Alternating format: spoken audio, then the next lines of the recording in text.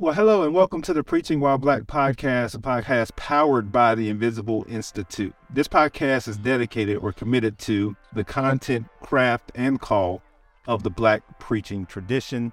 And I got a very special guest with me today, Dr. George Parks. He's one of my favorite expositors, actually. I haven't told him that before, but I told him on this episode. I'm humble. Thank you, Sean. And I'm looking forward to this conversation with Dr. Parks. You definitely don't want to miss it, so stay tuned.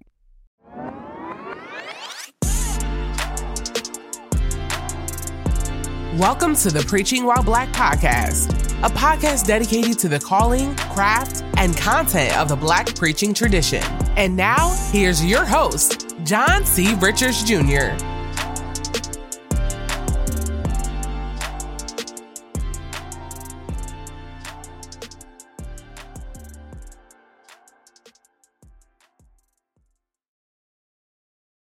Reverend Dr. Parks, welcome to the Preaching While Black podcast. Good to have you, man. Thank you for having me. Yeah, no problem at all. So let's talk a little bit about the beginning of who Dr. Parks is. We see this polished preacher preaching in North Little Rock at New Hope. And I want to talk about the beginning of your call, though.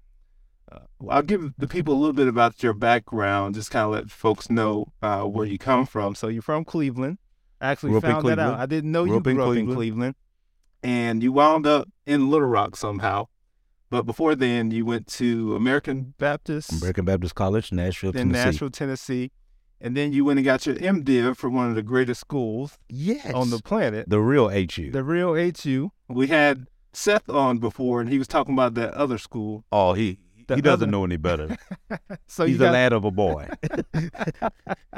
So you got an MDiv from Howard University and then went on to get a DMin from Union.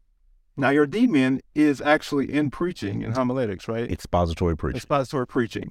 So talk to me a little bit about why you decided to go the DMin route and then get one in expository preaching. We have to remember, I started preaching in 1998, so that's 25 years this coming March.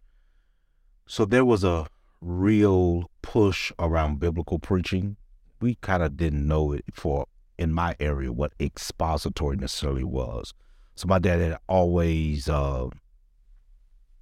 put inside of me this need to be biblical, this real deep need to be biblical. And I discovered this idea of expository preaching through hearing preachers of the like of Stephen Olford, Maurice Watson, and I developed a love for it. I ended up doing my DMin in expository preaching. The real intent was to do my project on expository prophetic preaching. Most people don't know that because my challenge with so much of prophetic preaching, in my estimation, then it was not always rooted biblically or expository, which I've expanded a great deal on that.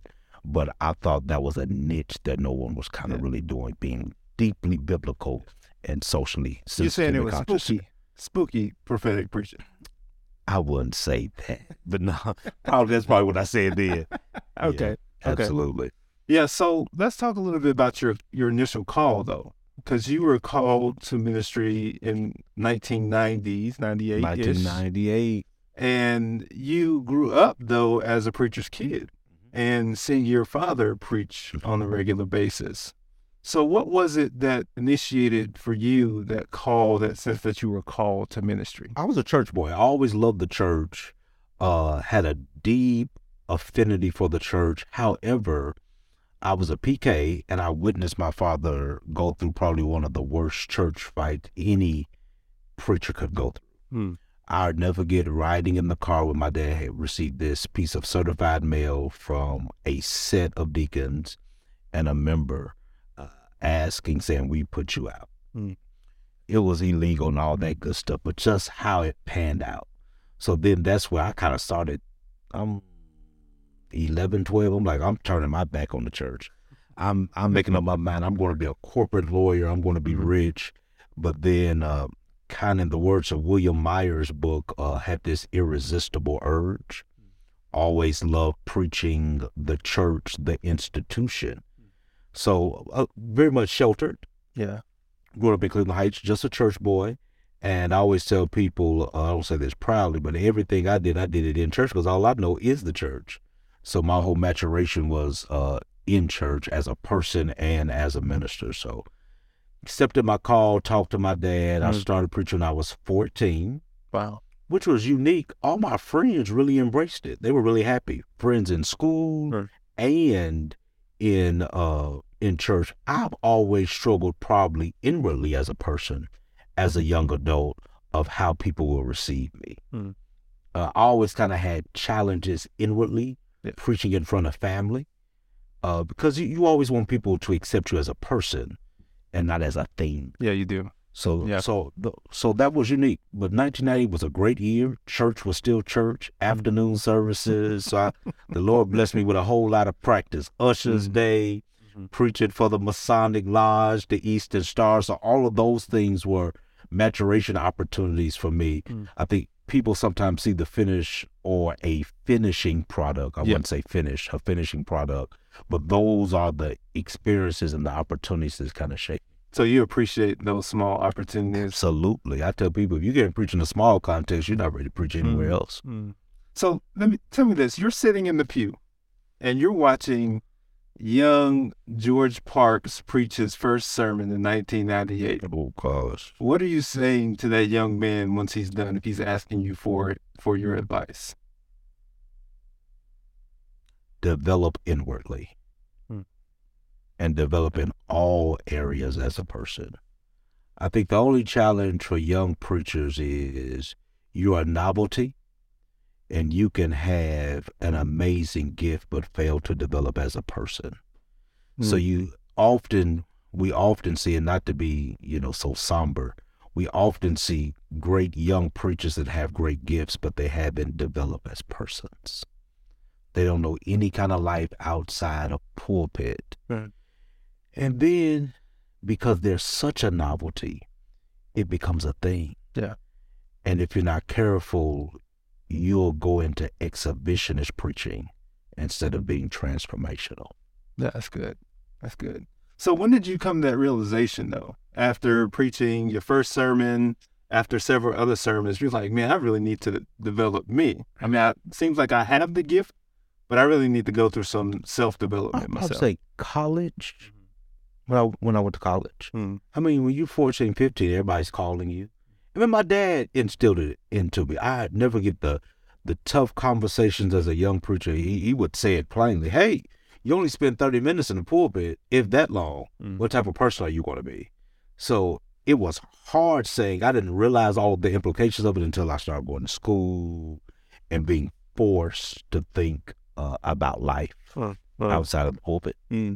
So as a son of a preacher man, and we're talking about your call, what type of impact did having your dad as a preacher, like how did that impact your call to ministry? Or was that, did you feel like there was more weight that's there because your dad was a pastor? No, my dad never pushed that, insinuated. I do say the benefits. Did you play sports? Of course I did. Okay, I'm messing with you. I don't look like I play sports. Maybe not.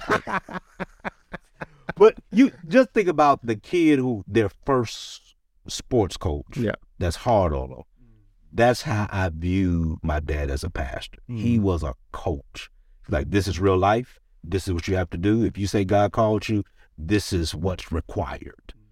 However, the danger of that is when you become a pastor, you think you can do that with everybody, and everybody can't take that. So we are a total sum of our experiences. So that was my experience. My dad was a tough coach. He was a tough coach. So talk to me a little bit more about that call that you feel. When people are called, they're either called running away or they're called leaning into the ministry. Do you feel like when God called you, you were like, no, this ain't what I wanted to do? Or you felt like that William Myers book, it's old. I would, before we had all these other call books, he's one of the first. He's a New Testament scholar, Ashland Theological, irresistible urge. So I would connect my call to that phrase and Jeremiah's call in Jeremiah chapter 1. You got to remember, Jeremiah's between the ages of 13 and 16 years old. Yeah. And the Lord says, I put my word in your mouth, and I'm going to send you before nations. You got to remember, Jeremiah's ministry was not as sexy as we think it is. No. He says to tear down, pluck up, speak to. Brueggemann does a great treatment on those things that God calls him to do. And then also, when we look at Jeremiah's ministry as he goes on, he speaks to all these nations, then he gets upset. And then much of the rest of in Jeremiah's ministry, we always talk about fire shut up in my bones. Yeah. But he was attacked by his own colleagues. Yeah. To be a serious minister, sometimes you will not be widely accepted by colleagues' majority culture. Yeah. And Jeremiah says, hey, I've had enough of this. Yeah, if you read Jeremiah, that's not a strategic plan for church growth. Not at all. Prophetic ministry doesn't say that I'm trying to grow. Jeremiah's the crazy preacher on the corner. Everybody say, you know, Reverend That's crazy. He done lost it. exactly what it is. Yeah, he's that guy. He's that guy. So we've talked about your call. After the break, we're going to talk about the craft of your sermon preparation and talk about how you put together your messages. Okay. I'm looking forward to Look that. forward to it. Scholars have referred to the original black church as the invisible institution because enslaved people were often not allowed to worship freely. They'd have to gather, sing, and preach in secret to avoid being beaten. Yet they still developed a deep devotion to the authority of Scripture and the liberation narrative. Today, many Christians who don't fully agree with conservatives or progressives feel invisible. They're not well represented in politics or mainstream media. In response, the AND campaign has created the Invisible Institution newsletter, or IVI. We'll be providing political commentary, policy breakdowns, and more for Christians who believe in social justice and moral order, not one or the other. Go to andcampaign.org and subscribe if you're sick and tired of feeling invisible.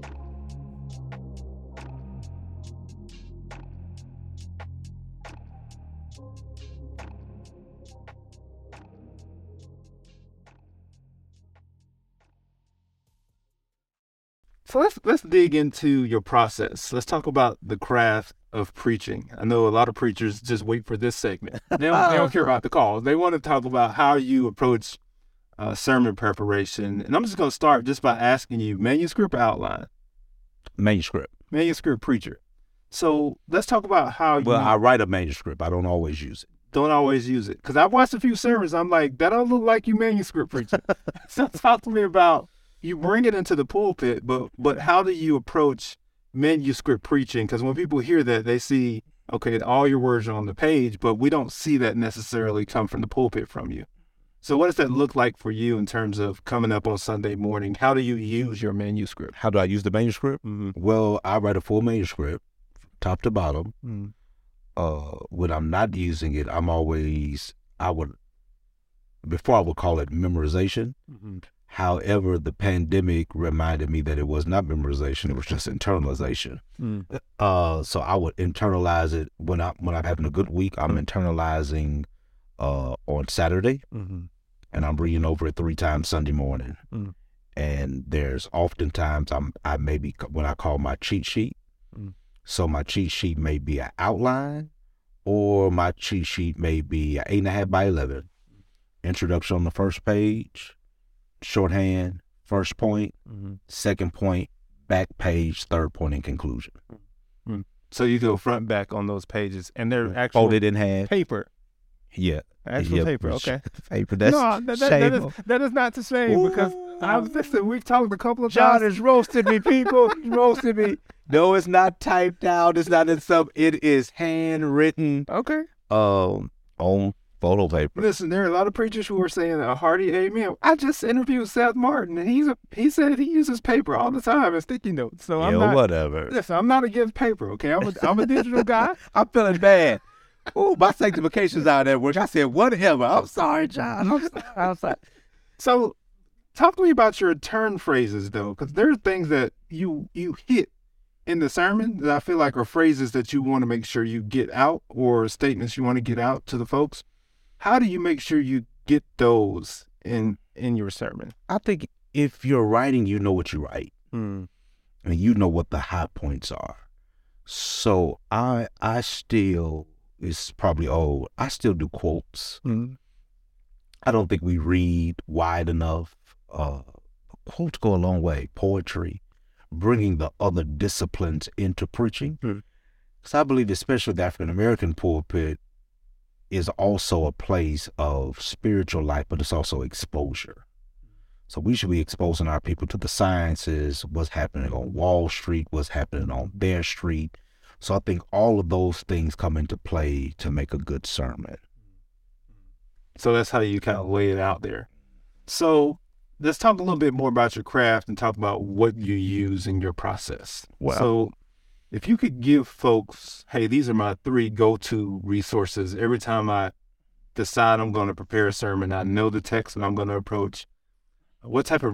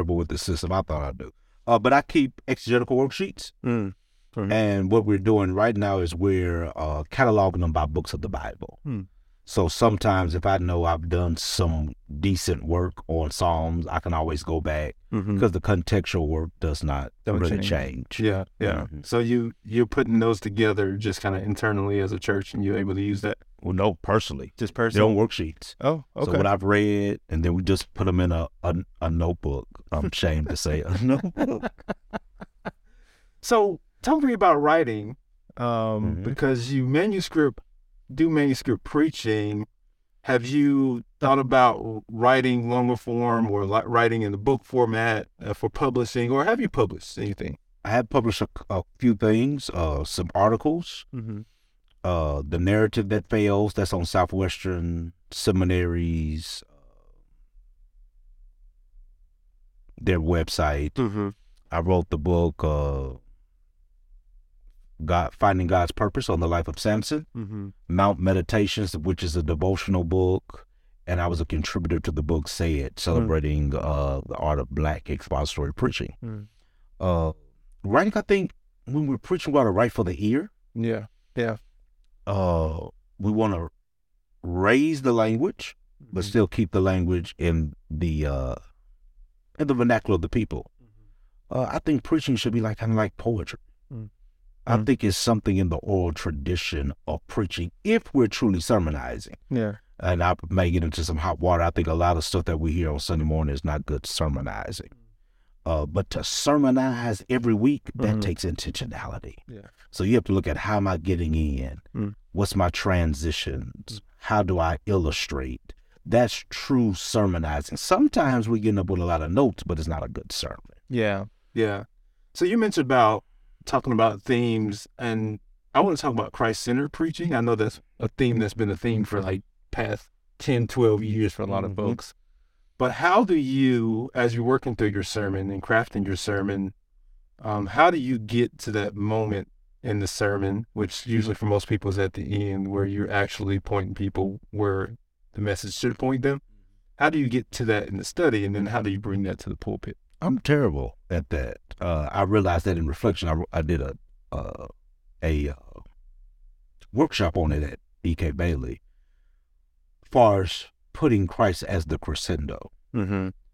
I think sometimes that's good if you're good at it. What I'm trying to do is I'm trying to find Christ within the passage, and that's not always at the end. Sometimes that's in the beginning. So I'll go with sometimes a more natural, organic. But the danger of preaching, and sometimes endeavoring to be expository, you can get the text right and not expose Christ. That's it. That's good. That's good. And that's what we have to always go back and determine. Do we have a good exegetical paper? Do we have a message? So you can get all of the text right and fail to disclose Jesus. And that's really hard for a lot of seminary trained folks, because they got all those tools. Got all these tools. And they want to bring them in the pulpit, and you using the scalpel with the text and don't ever get to the cross. And I think that's a reminder for us to preach with our hearts and get in the pews with the people. That's good. Yeah. So we talked about the craft of your sermons. When we come back, I really want to talk with you about the content of your sermons, and specifically social location, where you find yourself now as a preacher. So looking forward to it. What's up, Preaching While Black fam? Listen, I hope this interview has been a blessing so far. If you want more content and resources around Preaching While Black, go over to our YouTube channel, Preaching While Black. We have all the episodes from our interviews up, but we also have other resources for you as a Black preacher as you try to hone your craft, your call, and your content for Black preaching. Now back to our episode.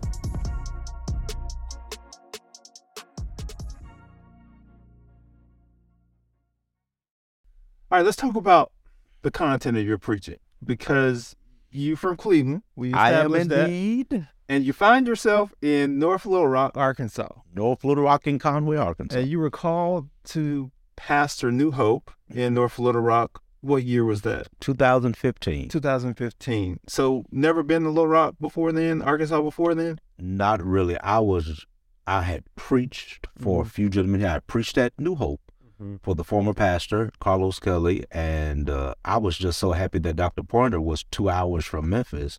I would have never dreamed that I'd be living in Little Rock. So that's really says something about culture, though, because you're coming from a culture in Cleveland that is a little bit different from the culture here in Little Rock. How did you, as a new preacher in a new context, how did you learn your social context, learn the new social context? It was probably brutal. 2015, life was starting to change. A lot of social issues were on the table. Yeah. So I'm preaching to those matters, and I'm preaching to what's going on in the world, to a church that has a great biblical fidelity, but maybe they weren't as socially as astute as I thought they were. And so some people I was labeled as not preaching the Bible. Wow. So you think about how you struggle inwardly with that. You know that these are major challenges. Yeah. And this is a majority black church? Yes. Yeah. So I think that's a challenge because I think we tend, especially African Americans in the South, we tend to get all of our cues of what healthy Christianity is from majority culture. Mm-hmm. And we think if we're practicing the way, that's the way. And I'm not totally convinced on that, especially how in times past where we've seen certain cultures have exploited the gospel for political gain. Yeah. And but now it's funny, when things happen, members like, we waiting to hear what the Lord gonna say to you about this. They're It's ready like, now. what? so I think it was a great learning curve. Mm. You want to learn where your people are. You want to preach to those needs. And I think part of good preaching is helping or assisting the congregation to think theologically about the world that they live in. Mm-hmm. And that is uncomfortable preaching, and that is not sexy preaching, but that is needed because people come to the pew with these questions. And if we just simply do Bible book reporting, that's not preaching, that's not transformation. Mm-hmm. So there's some people in this world who see multi-site churches in the white context, and they're like, this is normal. But I would posit that it's not absolutely normal in the black church space. It is not. But New Hope in North Little Rock has a multi-site. We're in has Conway. a couple of campuses, right? What is it like as a black pastor doing multiple campuses or preaching multiple campuses? As a black pastor, it is stretching. Mm. Most times as black pastors, we don't have the extra tools and the stand for that. That's it. So Yeah. we have multi-site, but they still expect they want to touch their pastor. They want to hear from their pastor. They expect the pastor to be at the bedside. And those are our cultural norms. But it is fun preaching at our Conway campus. They get it. It's a different type of preaching. I'm preaching to upwardly mobile African Americans, a lot of professors, business owners, so how they process and hear the gospel. It's a little bit different. You said something really important, though, in terms of resources, because when you think about multi-site, especially in the majority context, you have tech teams on every campus, and you have people who are in different roles on each campus. But in black church culture, is one team probably doing all of that. And like you said, it really is stretching, but it also shows how we're resource strapped. But that's one of the things about the black church that's been the beauty of the black church is that we've always taken that was little and made a bunch out of it. Like we take the castaway collard greens and make it a whole meal. Absolutely. So as a pastor, though, how do you make sure, even in that stretched period, that your people feel valued in those moments? I think it's nothing like being a shepherd, touching your people, calling your people. I think for the average size church, the pastor still needs to do that. Uh-huh. When people feel touched and feel loved, that's the element of being a shepherd. You can be a great sermonizer, but if no one feels like that you love them, they're not hearing what you're saying.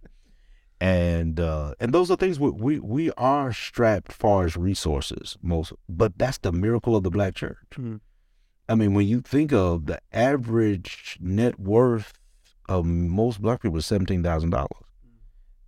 Some say it's 21, and then the net worth of the average majority culture is 100,000+. And to see what the African American church is able to do week in and week out, that's a miracle. I mean, that's a miracle. It is. I mean, that's a miracle. Yeah. What each church does week in, week out, black church, it's a miracle. And I think sometimes we need to remind our people, that we are working with fragments, but God keeps giving us baskets left over some way, somehow. That's good. So let's do a bit of a rapid fire here. Cool. Team Paul, Team Barnabas. Paul, Why? because he was a good writer.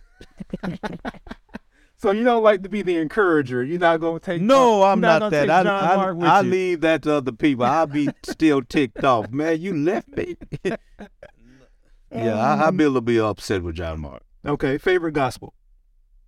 Mark's gospel. Why? Because it's the first gospel and it has the most resources. But I'm trying to preach. That's a very preacher thing to That's say. a preacher thing. Favorite prophet? Jeremiah. Jeremiah. I identified with him as a young preacher. And you mentioned that earlier because he was called young. Yeah, Jeremiah. Okay. And I like Brueggemann's commentary on Jeremiah. Another commentary. We're going to drop all these commentaries in the comments. It's so rigid. So cliche.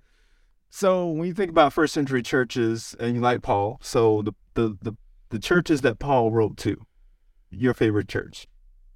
Corinth. Why? Because they were twisted. So it wasn't Philippians, it wasn't the church at Philippi? I mean, I think that was great, but I think Paul writing to the church at Corinth reminds us of the heavy pastoral work that has to be done. Yeah. If we're not careful, every preacher spends so much of their ministry looking for the perfect church. Mm-hmm. And God does not send preachers to perfect situations. Mm-hmm. I was just messing with you earlier. I know Paul was pastoral, okay, even though he didn't want to take John Mark. He did write all these pastoral letters. But this has been a very rich conversation, man. I appreciate thank you, John, so much for having me. For joining me, man. And I'm not going to talk about the paper that you have. I know I'm digital, but we're not going to do that. John, you done shame me on the World Wide Web. Lord help. But this has been Dr. George Parks. He's joined us for this episode. We're grateful for his ministry. I do pray for fruitful ministry for you as a multi-site campus pastor. And I think that's amazing, especially in the Black church space. So continue prayers for you for that. And John, thank you. And we wish you God's richest blessings in this endeavor. Appreciate you. You're a great gift to the body of Christ. Thanks, man. Well, thank you for joining us for this episode of the Preaching While Black podcast. I hope you guys enjoyed this. Make sure you follow us on all social media platforms. We're in all of them. And make sure you follow the podcast on all podcasting platforms. And go over to our YouTube channel. All of our podcasts appear over on the YouTube channel. We have video and audio. So however you want it, we got it. And we also going to keep all of our resources down in our comment section. He gave y'all a lot of resources in this episode. You can tell he's a preacher because he's naming all these commentaries. And now I got on the other end of that, put all those resources down in the description. But we got you. We got you back. Appreciate you all for joining us. We'll see y'all on the next episode. Thanks for listening to the Preaching While Black podcast. For more helpful content and resources, connect with us online at preachingwhileblack.com.